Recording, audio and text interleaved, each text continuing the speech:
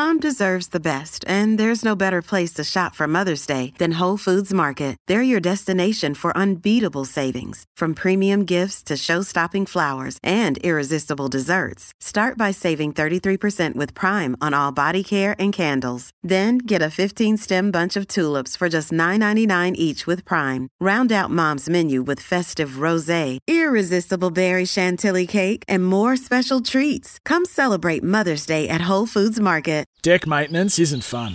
Move the furniture and barbecue, sand and prep, paint, seal, or get a low-maintenance Trex deck. The only colour fade you'll have to deal with is watching the sunset. Trex, the world's #1 decking brand. Thorpe is coming in, gold and a world record. Ian Thorpe, the birth of a legend. 458 is the total, out of which Bradman has made 309 not out. It's a world's record. Freeman has two gone. The crowd roaring. Freeman wins gold. Cappy's the winner. Australia the winner. First ball in Test cricket in England for Shane Warne. And he's done it. He started off with the most beautiful delivery. Australia have done it. Australia is back on the biggest stage. Welcome to This Is Your Sporting Life for Tobin Brothers Funerals, celebrating lives. Here's your host, Sam Edmund.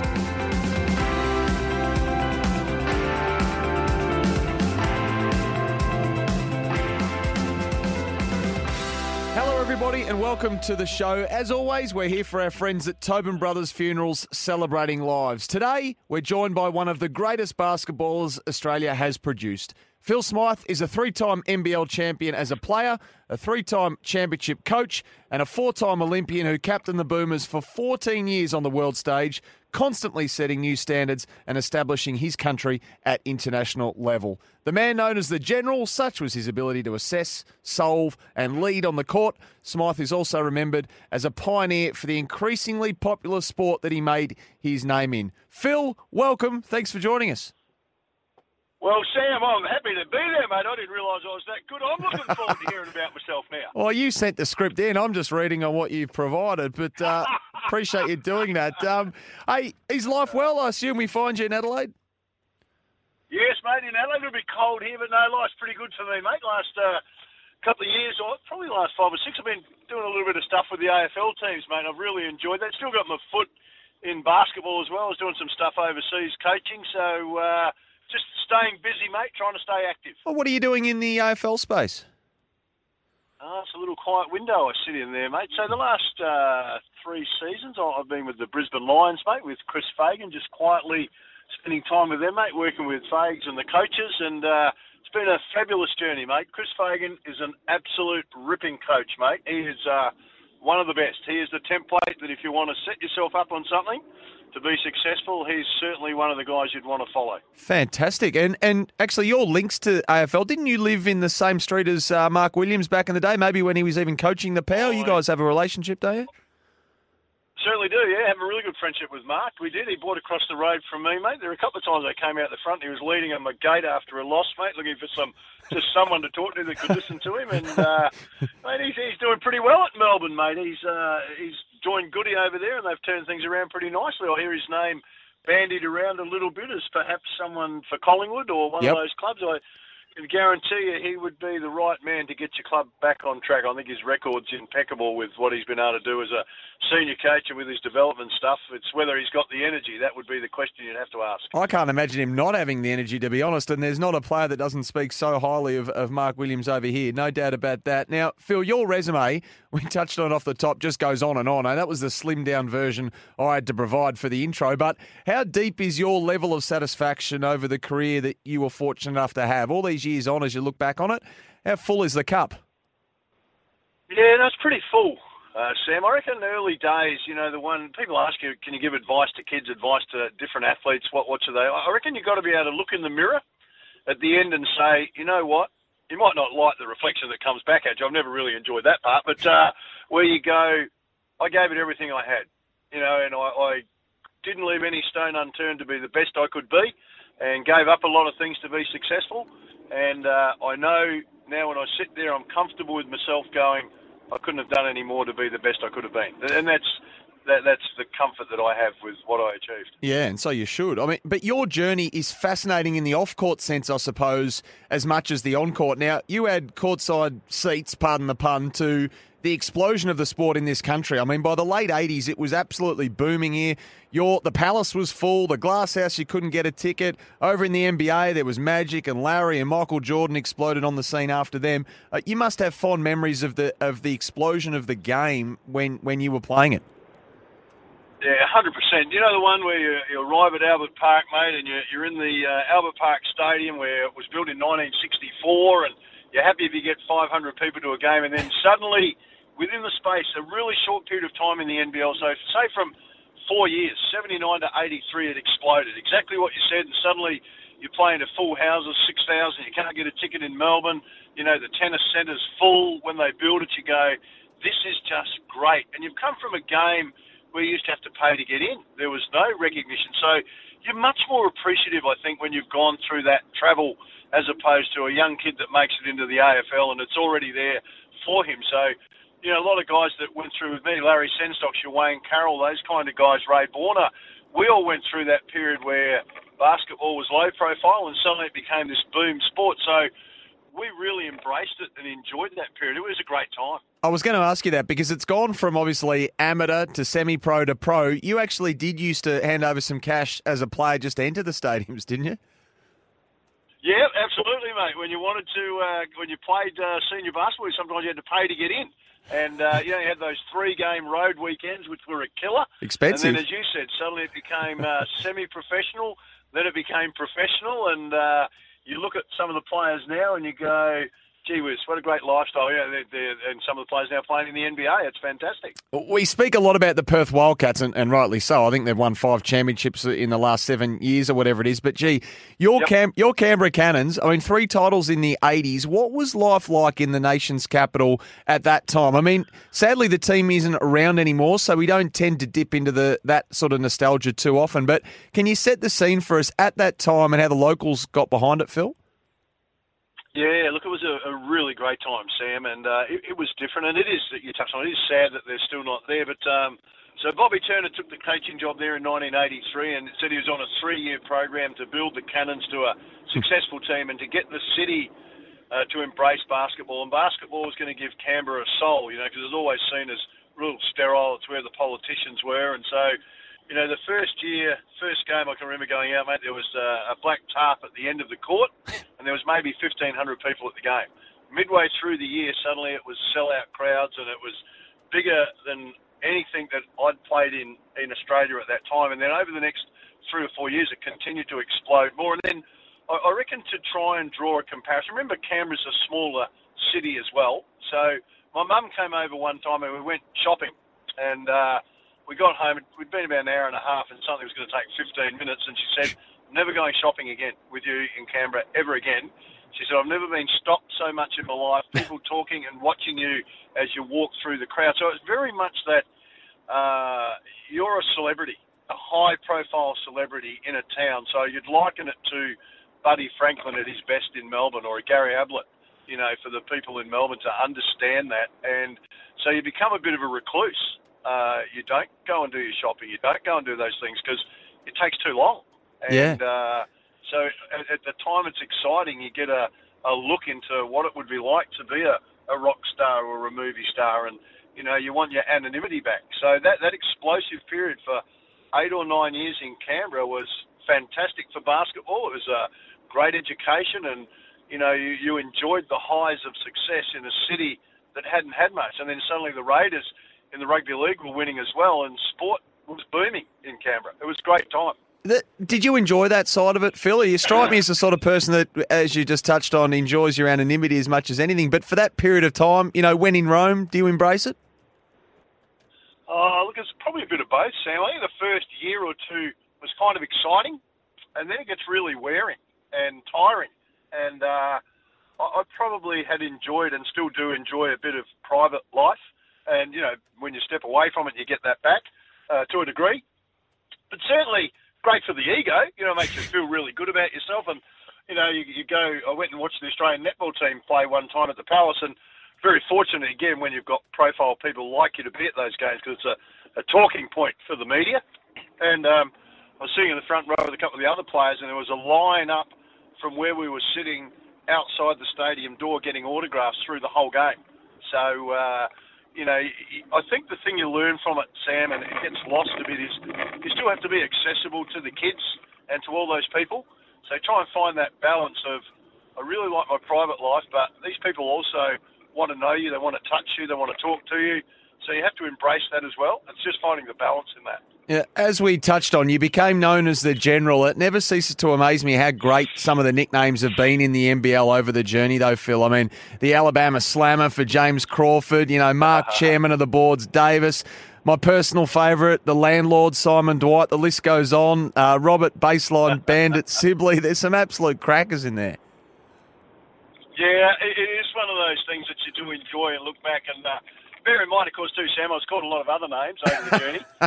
Some of them that you wouldn't want to repeat, and often during a game. And it was a really good nickname. I tell you that, a fella called Phil Lynch that was commentating in Canberra, Phil commentated the Olympics, he was the one that threw it out about my third game in Canberra, saying that Phil Smyth, the General, and then it just stuck from there.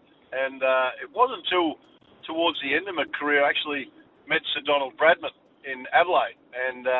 which was just a great honour, and he brought it up. He said, that I was actually called the Little General. And I went, okay, it'd be nice to be compared with the great man. So I'll take that one on board. Of course, Luke Hodge now calls himself the General through his career. So Hodgie and I have been having a bit of a battle on who was the original General. And...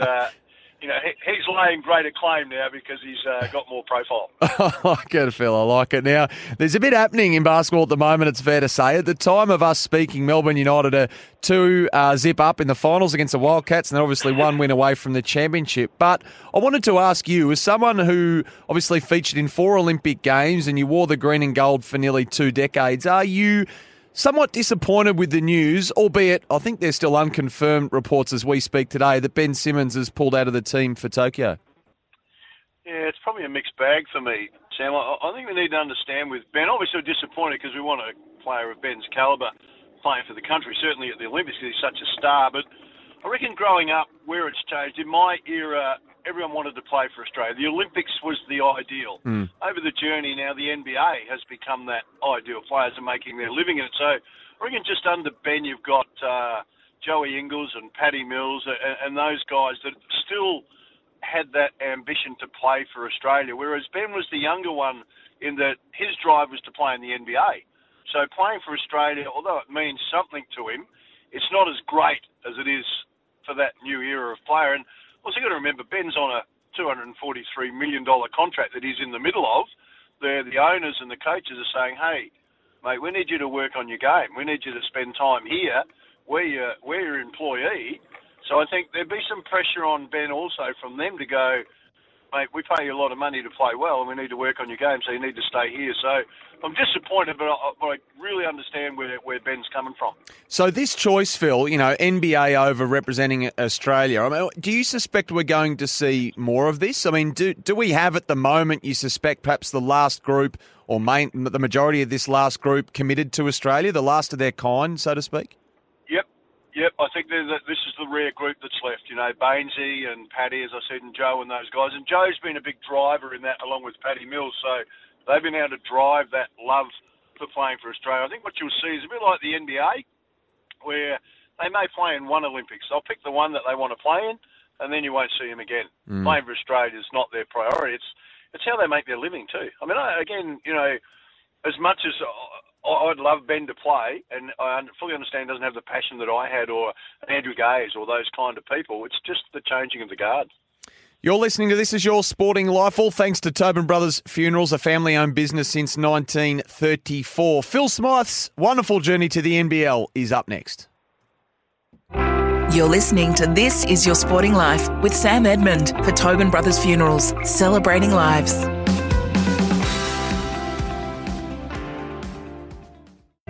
Welcome back to This Is Your Sporting Life for Tobin Brothers Funerals, celebrating lives. Hello, it's great to have your company here on This Is Your Sporting Life, made possible by Tobin Brothers Funerals, celebrating lives. We're with 4-time Olympian and basketball great Phil Smyth. Now, Phil, growing up, you didn't have a court out the back at home, I don't think. Mum would wind up the clothesline, wouldn't she? You're well researched, Sam. That is a fact, mate. We had the old Hills hoist clothesline, and you had to get it in the end wire, which was the hardest one in, and we had a cement out the back so you could bounce the ball okay. But shooting and playing games against my brother was always challenging, mate. Just a little tacker with big dreams like all of us growing up at that age? Yeah, no doubt. I was fortunate around the corner from us there was a church that had an outdoor basketball court, and I'm fairly confident that over the journey that the neighbours that were around there would go, here comes that little mongrel with his basketball at 7 o'clock in the morning to drive us crazy, and he's still there at 6 o'clock at night making that noise against the wooden backboard. So, yeah, mate, it was one of those ones where, you know, you're out the back, and we all do it as kids, and, you know, I'm going to score on Kareem Abdul-Jabbar, and, you know, this one's over Werner Lind, or this one's, you know, just the great players that have played before me. Yeah, Kenny fantastic. Watson, those guys, where Kenny Watson, you know, you go, great coaches, great players. So you have those little mind games going on all the time. So, zip forward, Phil, 1979, the NBL has just formed, and you're around 20 years of age, and by this point you're regarded as one of Australia's best point guards. And in fact, by this stage, you've already represented the country at the 1978 World Championships. You would go on to attend the 1980 Olympics in Moscow, but you don't enter the NBL until 1982. Now, you chose to stay in Adelaide. You were playing for Sturt. Why was that? Yeah, look, I'm a big man on loyalty, still playing emphasis on that today. And Sturt was the club I grew up playing with in my juniors and played for them in seniors, and I was hopeful that they would get into the NBL. And the first couple of years, it kind of looked like they might be a chance, and then it became obvious that they weren't going to make it.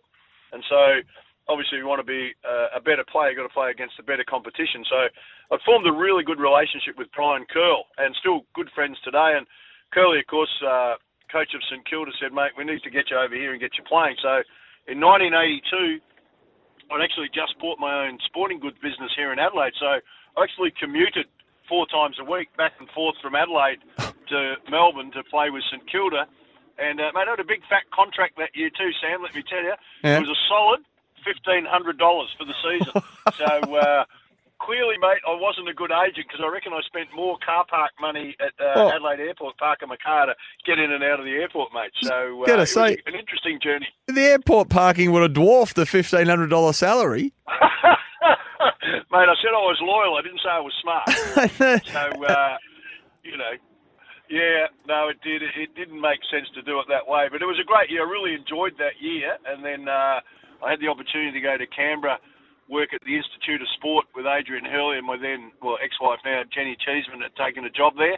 So the two of us ventured over to Canberra, and Bob Turner and I had become friends. So all those cards. Well, I was only going to Canberra for 2 or 3 years, and then back to Adelaide. And as it turned out, we were there for 10, and it was 10 fantastic years. Yeah, and sadly, I don't think, anyway, no frequent flyer points back at that point in time either, or you would have racked up a real handsome amount. You mentioned Bob Turner. Bob Turner getting up to Canberra. How did he sell it to you? Because the success that was to follow your move there, we'll get to in a moment, it was immediate. But how did he sell the vision? Because it was about the long term, wasn't it? Yeah, it was about the long term. Well, his sell to me at the time was that this is a 3-year plan to bring a championship to Canberra and build the stadium to sell out crowds. So that part, and Bob and I, he'd tried to get me to go to Newcastle when he was coaching in Newcastle. So he's an outstanding recruiter, Bob, and a really nice guy. And at the same time that he was trying to get me to come to Canberra was at the same time that the jobs were opening up at the Australian Institute of Sport. So I had the chance to go in and work as an assistant coach under Adrian Hurley, and it kind of looked like the perfect fit for a guy that just wanted to be around basketball his whole life. So there were a few pieces in the puzzle that all sort of fell into place that made that decision easier for me. Despite commuting 4 times a week or whatever it was to Melbourne from Adelaide, I think you ended that first season as a member of the NBL's first team, and you were crowned Defensive Player of the Year. So by the time you bedded down in the one place consistently with your wife, success was probably always going to follow, Phil. So back-to-back titles in your first 2 years at the Cannons, West Adelaide Bearcats up first in 83, and then the Bullets in 84. I mean, this is the stuff of dreams and then some, isn't it? Yeah, you're 100% correct, mate. It is the stuff where you go, wow, I can actually remember after the winning it against Westies, Bob and I had that moment where you embrace, and I said to him, well, this is the shortest 3-year program I reckon I've ever been on, mate. And we were both laughing about it at that time, and then you don't dare to think it's going to repeat itself next year, and then, a few years later it's going to happen again. It's and while all that was happening, we returned back to Canberra after that first win, and I was sitting in the tarmac, and they asked the team to stay on the plane, which was, it's an unusual thing because it doesn't ever happen. And then we couldn't quite work out what was going on. Then we got off, and the airport was just full. Thousands and thousands of people in the airport, and you couldn't get out. It took hours to get out of the airport. Wow. It had engrossed the city to fanatical stage, and that was all fun. They're just great memories. And you take it for granted a little bit when it happens so quickly. You go, oh, this is great, it'll happen again. Yeah. And then you realise across the journey that winning, be it an AFL final, an NBL final, anything at that level, takes a long time to repeat. You're Defensive Player of the Year again in 83. You're in the All-NBL first team in 83 and 84 as well. But so your own contribution's obviously enormous to the Cannons program, Phil. But what made the team successful? Looking back, what was the trigger or triggers to I guess find such great synergy and chemistry in a short space of time? The uniqueness of the players in the group. I think Herb McGeechan is a name that you don't hear much unless you're a basketball lover of 40 years. Most people forget Herb's name because Canberra aren't in it anymore. You don't hear about him as a past player. He was a phenomenal player. You're talking about a guy that was Leroy Loggins-like. He just didn't score the way Leroy did. He'd have unbelievable defensive games, dominate the rebounding. And he could easily have a 30-point game, but he chose to be the team player. So whatever it took for the team to win, he would take that role and he could do it.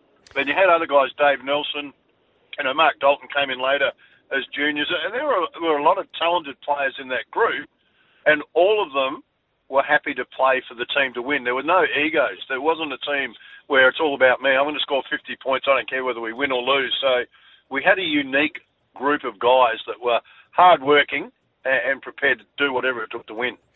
Another championship followed in 88. This one was against the North Melbourne Giants, and you're named the series MVP. And just the Cannons' popularity at this time, which we have touched on, Phil, but just yourselves and the Raiders in town up there, it became a real basketball city. Now, the AIS was obviously there as well, where Bill Sweetenham was the swimming coach at the time, and did he have some superstar athletes that underneath him there at the AIS? Now, he used you guys to motivate his swimmers, did he not? He did. You're 100% well researched, Sam. Yep. Because tickets were at such a premium, you couldn't get them. There were no giveaway tickets as such, but the players always got 2 tickets each. So, and Bill, working with Bill, he came and said, mate, what is the chances of getting a couple of tickets for my swimmers so I can use them during the week to motivate the best 2 swimmers that they can go and see the team live? So we organised a couple of tickets for Bill, and he said that was the most successful item he used ever to get his athletes to swim better. So, yeah, and then, a lot of the swimmers, you'd see them when you come in for training, because we all train in the indoor facility there. They turn up and watch training, you get to know them all. So there was a massive focus from the Institute Sport on the Canberra athletes to do the right thing and set good examples for them as well. So who are we talking here? This is sort of Kieran Perkins' era, isn't it? Yep, Kieran Perkins was there. Lindley Frame was there at that time. You're talking about the best swimmers in the world, gold medalists, that were keen to come and watch a game. There were some of the biggest names later on that went on to be superstars in their sport that were all basketball freaks for the Cannons. Love it, love it. You with This Is Your Sporting Life, brought to you by Tobin Brothers Funerals, celebrating lives. You can visit them at tobinbrothers.com.au. We'll be back with Phil Smyth right after this. You're listening to This Is Your Sporting Life with Sam Edmund for Tobin Brothers Funerals, celebrating lives.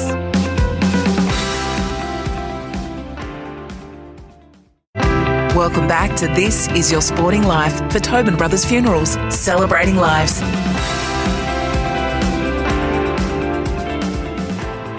Hello, we hope you're enjoying this week's edition of This Is Your Sporting Life. We're chatting with a member of the Order of Australia and Sport Australia Hall of Fame basketballer Phil Smyth. Phil, right throughout your 356-game NBL career, you were widely praised for your basketball IQ, your smarts out on the floor. Was there an element of that was innate, or was it harnessed through guys like Lindsay Gaze, who was obviously your Boomers coach in the first two Olympics that you went to? Where did it sort of come from and how was it harnessed? Yeah, look, probably a little bit of both. I think I always wanted to study the game. Lindsay Gaze was great for me early in my career. He was fantastic, and I have a great love for Lindsay, in the time that he spent and his wisdom in helping me educate that. So, we'd play on the college, go on the tours around the world or into the States, and I always took a book with me and wrote down the offences that they ran or how they played defences, and then I started trying to analyse it in a game. But Lindsay probably did it. I've never actually asked him. I must ask him whether it was purposeful or not, but how he wanted certain things run and where certain players need to be placed. So I spent a lot of time organising that. And then I started to dissect it more. For instance, Andrew Gaze is getting a lot of shots in that particular spot there and he's shooting them really well. How do I orchestrate the offense to get him the ball at that right time? So I think then that just developed over time, the speed in with which to be able to do it during a game. And as we've touched on a couple of times already, I mean, you obviously came through at a time when basketball in Australia, it really rose in its sense of professionalism. What have your training habits, Phil? So mine didn't change a lot. And because I loved it so much, I used to get up early in the morning. And so this is sort of say, Australia Day. So I'd get to a basketball court around the corner. There were two fellas, a fellow called John Wright, another guy called Neil Glidden, who were my junior coaches and really big on fundamentals. They played a pivotal part in my success getting my fundamentals right. So they'd give up their time during the week in the mornings. Then I'd shoot around at school. I'd ride home, go around to the court and shoot there for a couple of hours. And then before it became professional, I used to, obviously held a job. So I'd get up in the morning and go for a run. And in my lunch hour, I'd go to the stadium and shoot around for an hour on my own. And then there were always team trainings in the night. And then when I went to the Institute, I took it up another level because the facilities were there where I could work, do my individual training for an hour and a half, do my team training at night, and then do my weights during the day. So I probably was the first professional athlete at basketball in my time because other guys were working jobs, and I was just so engrossed in the game. I put all my energies into basketball and not other things. So 3 titles and obviously a rollicking good time in Canberra in the 80s, but what lured you back home to Adelaide to sign with the 36ers for the 93 season? Yeah, well, family was always big to me. We've been away for 10 years, and it was just time to come home. I wanted to come back to Adelaide. I wanted to play in Adelaide before I finished. And so, again, it was that domino effect of 3 or 4 things happening, and it just seemed the right time to get back to Adelaide. And it was a hard decision. It was tough not staying in Canberra, and I thought about it for a long time, and then Jenny wanted to get home, and we had kids then, so I wanted the kids around the grandparents as well.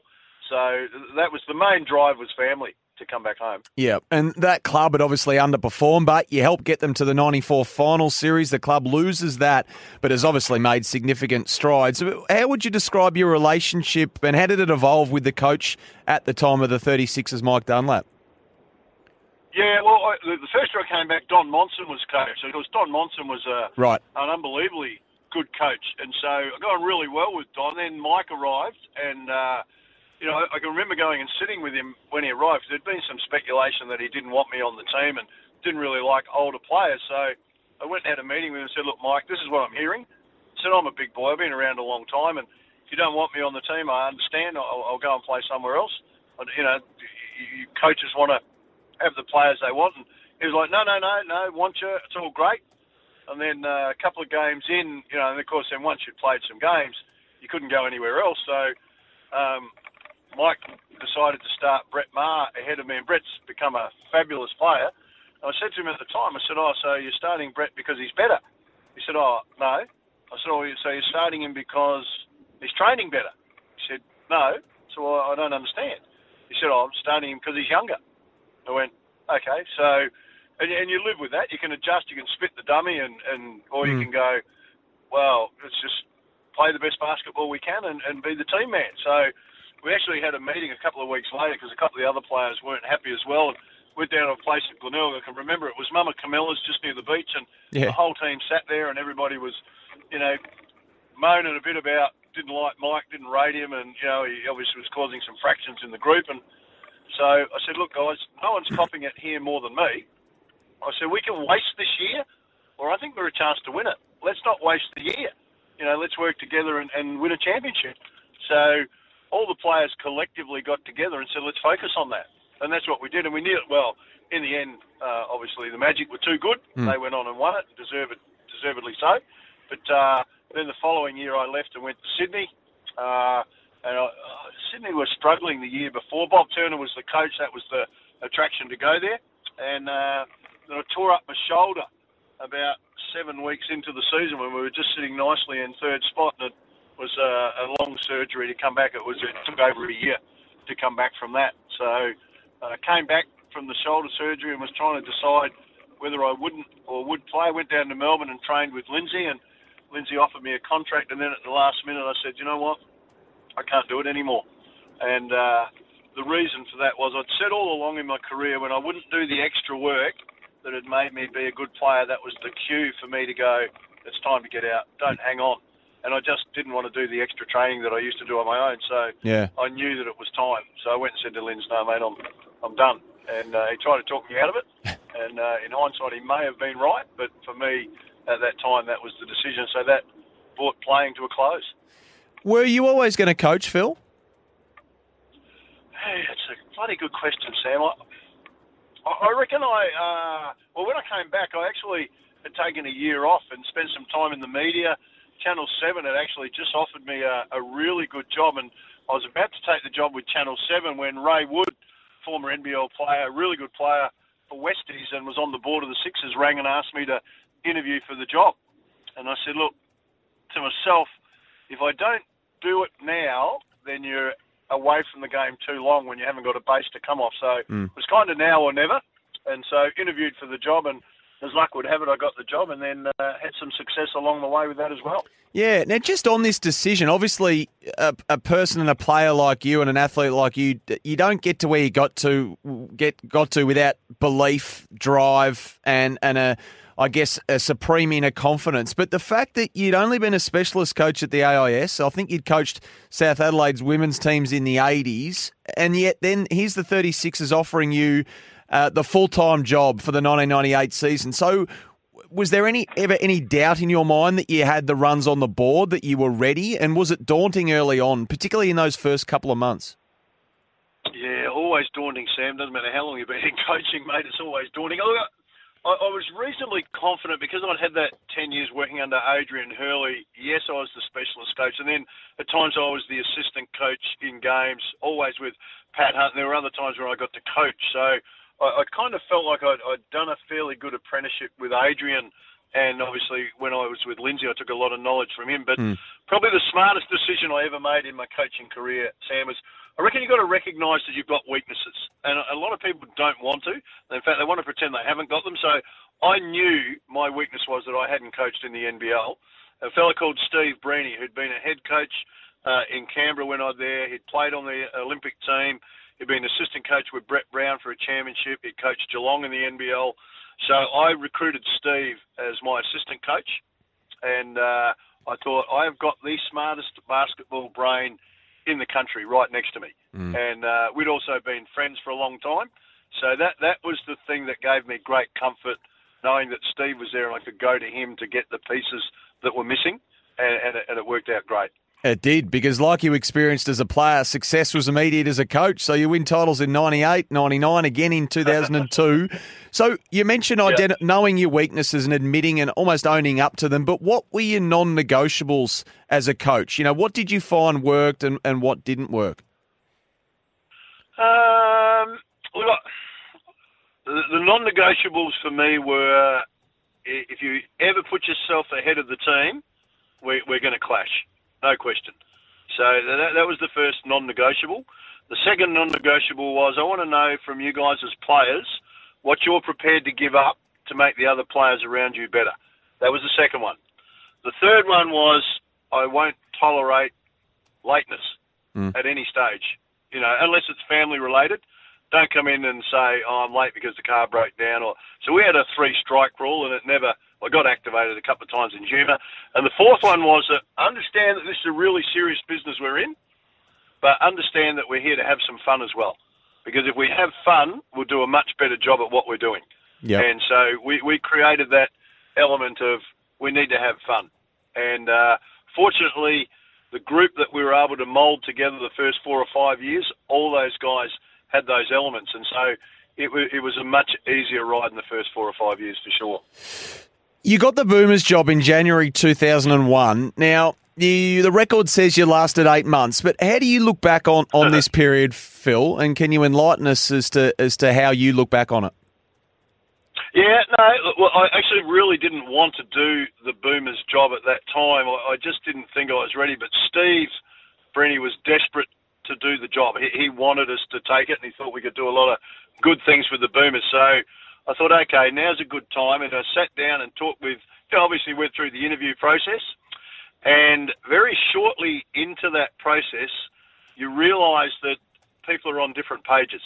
And some of the administration in Basketball Australia, I think they wanted Brian Goorjian to get the job, which was fair enough. I had no issue with Brian. He's a ripping bloke. And so there was always a little bit of head-banging that happened at the start. And Bernie Lewis, who was chairman of the Sixers in my first 5 or 6 years, was a man I had huge respect for. And I went to Bernie and said, look, I don't know what to do here, Bernie. I said, I don't think I can do this job. I think we're just getting too handicapped. So our first trip overseas to Japan with the Australian team, we don't take a manager because he can't make it the first week because he had work commitments. So Gordy McLeod, Steve and myself are downstairs washing uniforms and organising trainings and doing all that. And then, there were some changes that were made to play New Zealand. We totally disrespected New Zealand. And I said to Basketball Australia at the time, you understand that New Zealand nearly beat us in the 2 practice games leading into the Olympics, and 11 of those Australian players have retired. This is a completely new group. New Zealand have kept their group together, so they're much more advanced than we are. Do you understand that? Oh, yeah, it's only New Zealand. And I kept saying that to them. Then there was a big shift. A fellow called Gary Evans shifted the games from the end of our NBL season, obviously when the players were playing at their best, and put it 2 months after the season finished. But the reason being that New Zealand were very clever. A fellow called David Crocker had outsmarted them, who now works for FIBA, in that our players would then have not have played for 2 months. Meanwhile, New Zealand were coming to the end of their season. So it's like saying to Kathy Freeman, we want you to run your best time, but you're not going to train for 2 months. And you go, so I'm saying to them, you're exposing us here. We're really exposed. So I was banging heads a lot with the administrators, and I said before we left, regardless of what happens here, I'm resigning. And as it turned out, we lost to New Zealand in 3 games, and New Zealand then went on to the World Championships and finished higher than Australia had ever finished. Yeah. So you're bitterly disappointed that they're not taking your basketball knowledge and saying, okay, we understand what you're saying. They're just going, no, we're just going to do this. And I look back on it, and I remember coming back, a lot of media around it at the time, because it was the first time Australia had lost to New Zealand. And I said, don't blame the players. I was the coach. Players gave everything they could. And there were a lot of guys that were injured that were unavailable, but New Zealand were just a better team. That's the reality of it. And I think after that time, and then you're bitter for a little while. You're bitter on those people, and people that have been waiting a long time to have a crack at the tall poppy syndrome, they came from all directions, so you got to wear some of that. Yeah. So there's a bitterness about it. But then, Brian took over the job, and then Brian lost to New Zealand here in Australia. So suddenly I remember getting heaps of calls from journalists going, they got to sack Brian Goorjian. I'm saying, not at all. I said, we need to support Brian. We need to stay with him and let him mould the group. And then Brett Brown took it on after Brian left, and he lost to New Zealand by bigger margins. And, it's not the one where you say, I told you so, I was right. You just go, just don't disrespect the opposition. Don't disrespect other countries. Australia's a great basketball country, but other countries are catching up and doing a great job of it. We're talking to Phil Smyth on This Is Your Sporting Life, thanks to Tobin Brothers Funerals, celebrating lives. Up next, we'll discuss Phil's long and glorious career with the Boomers. You're listening to This Is Your Sporting Life with Sam Edmund for Tobin Brothers Funerals, celebrating lives.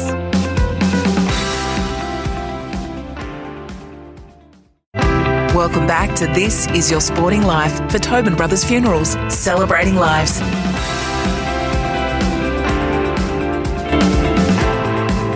It's been great to have your company here on This Is Your Sporting Life. Thanks to Tobin Brothers Funerals, a family-owned business since 1934, and Phil Smyth is our guest today. Phil, you achieved basically everything you could as a player and a coach in the NBL, but the Olympics, was it the pinnacle? Was it the highlight of your career and what you found yourself or find yourself recalling most fondly all these years on?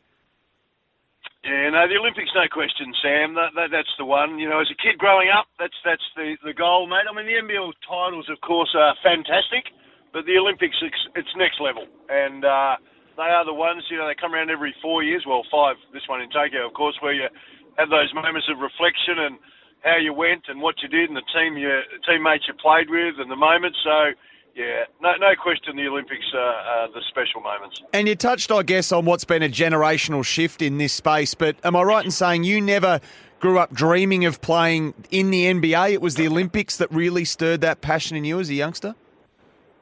Oh, 100%. No question at all, mate. And, you know, where it's changed the most, of course, if we talk about our time playing, you know, most of the stuff you heard about the NBA was what you read in Sports Illustrated. You know, we didn't have the TV that you have now. We didn't have Fox, ESPN, and all that information where you're watching the NBA all the time. So growing up as a kid for me, it was all about playing for Australia. You know, there was nothing more important than playing for Australia and going to the Olympic Games. Nothing. And you didn't just preach that or say that, you lived it, because the Boston Celtics, if we go back to around the late 80s, they pretty much guaranteed you a contract, didn't they?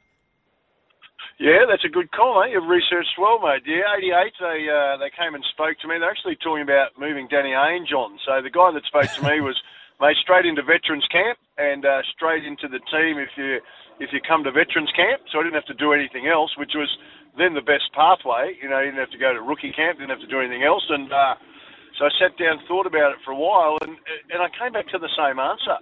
You know, it just wasn't the dream for me. The dream was to keep playing for Australia. And the disadvantage, of course, had I have gone then, and it may not have worked out for me, it might have, we never know that, was that once I went to the training camp, I was classed as a professional, which meant I could never play for Australia again. So that was the sticking point. Had it have been 4 years later, and I could have gone and still played for Australia, things might have been different, but it didn't open up till 92, and I just didn't want it. Didn't want to give up playing for Australia. No regrets in that space?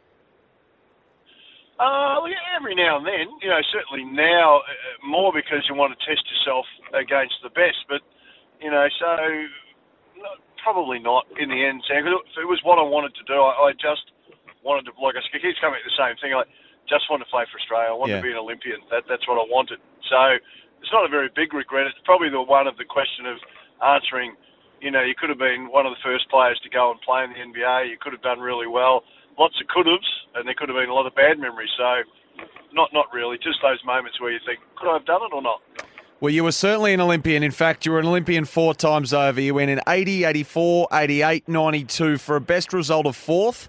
In 88 in Seoul, you played in 5 World Championships with the best result of 5th. And Australia, as we know, the Boomers still hunting that elusive medal at the Olympics in particular. Now, there's been some painful lessons learned in this space, Phil, but this is obviously part of the cut and thrust, isn't it? And the intensity of any sport at the highest possible level when, you know, the margins are so small. Yep, and that's exactly what it comes down to in the end. They're minuscule. You know, those 1%ers that we hear everyone talk about, they're the ones that make the difference in the big games. You know, you can win some big guys, like we upset Spain in Seoul in 88 to finish 4th. You know, that was a massive one for us. We've beaten Italy before. We've beaten some of the massive European teams that we should have never beaten, and then we haven't been able to take that next step. And we just keep hanging around that 4th spot, mate. They have a tin medal. We'll be able to get that one, but unfortunately they stop at bronze, mate. So we're yet to medal. That's the dream. I mentioned the painful lessons. What one burned the most and hurt the longest? Was it 88, or was it one of the other 4 games that really stayed with you for a while? Oh, no, I think 88 was the one that burnt the most. You know, that's the one where you think we're right there. We're right there, 88. That burns the most. And then probably the other one is, for more of the personal reasons, is loss to New Zealand, not being able to redeem that and come back and coach and go on and beat them again, to get it back there. They're probably the two that eat at me the most. The 88 one, losing to, we lost to the United States. It wasn't like we lost to a bad team, but you go, that was the chance that was missed. And we had one at the World Championships, a similar thing. We should have beaten America and gone on and played for a medal, and we didn't do it then either. So those two stick in the claw a little bit. Phil, what about Barcelona 92, when it all changed, of course, and the pros were allowed to play Olympic basketball? The dream team entered the fray, and it was pandemonium, wasn't it? It was Jordan, Bird, Magic, Barkley, Malone, the list goes on, Ewing, Drexler, Pippen. It was a ridiculous squad. What was the circus like around the basketball program at Barcelona 92 from your perspective? Yeah, it was a circus, mate. It was an unbelievable time. The biggest names in basketball come to Barcelona. It's opened up for professional athletes, which had been professional for years. It's Tyre Power's Big Footy Final Sale. To kick things off, you can get the power to buy 3 and get 1 free on selected Toyo passenger car and SUV tyres. Tyre Power's Big Footy Final Sale can't last. Visit tyrepower.com.au now.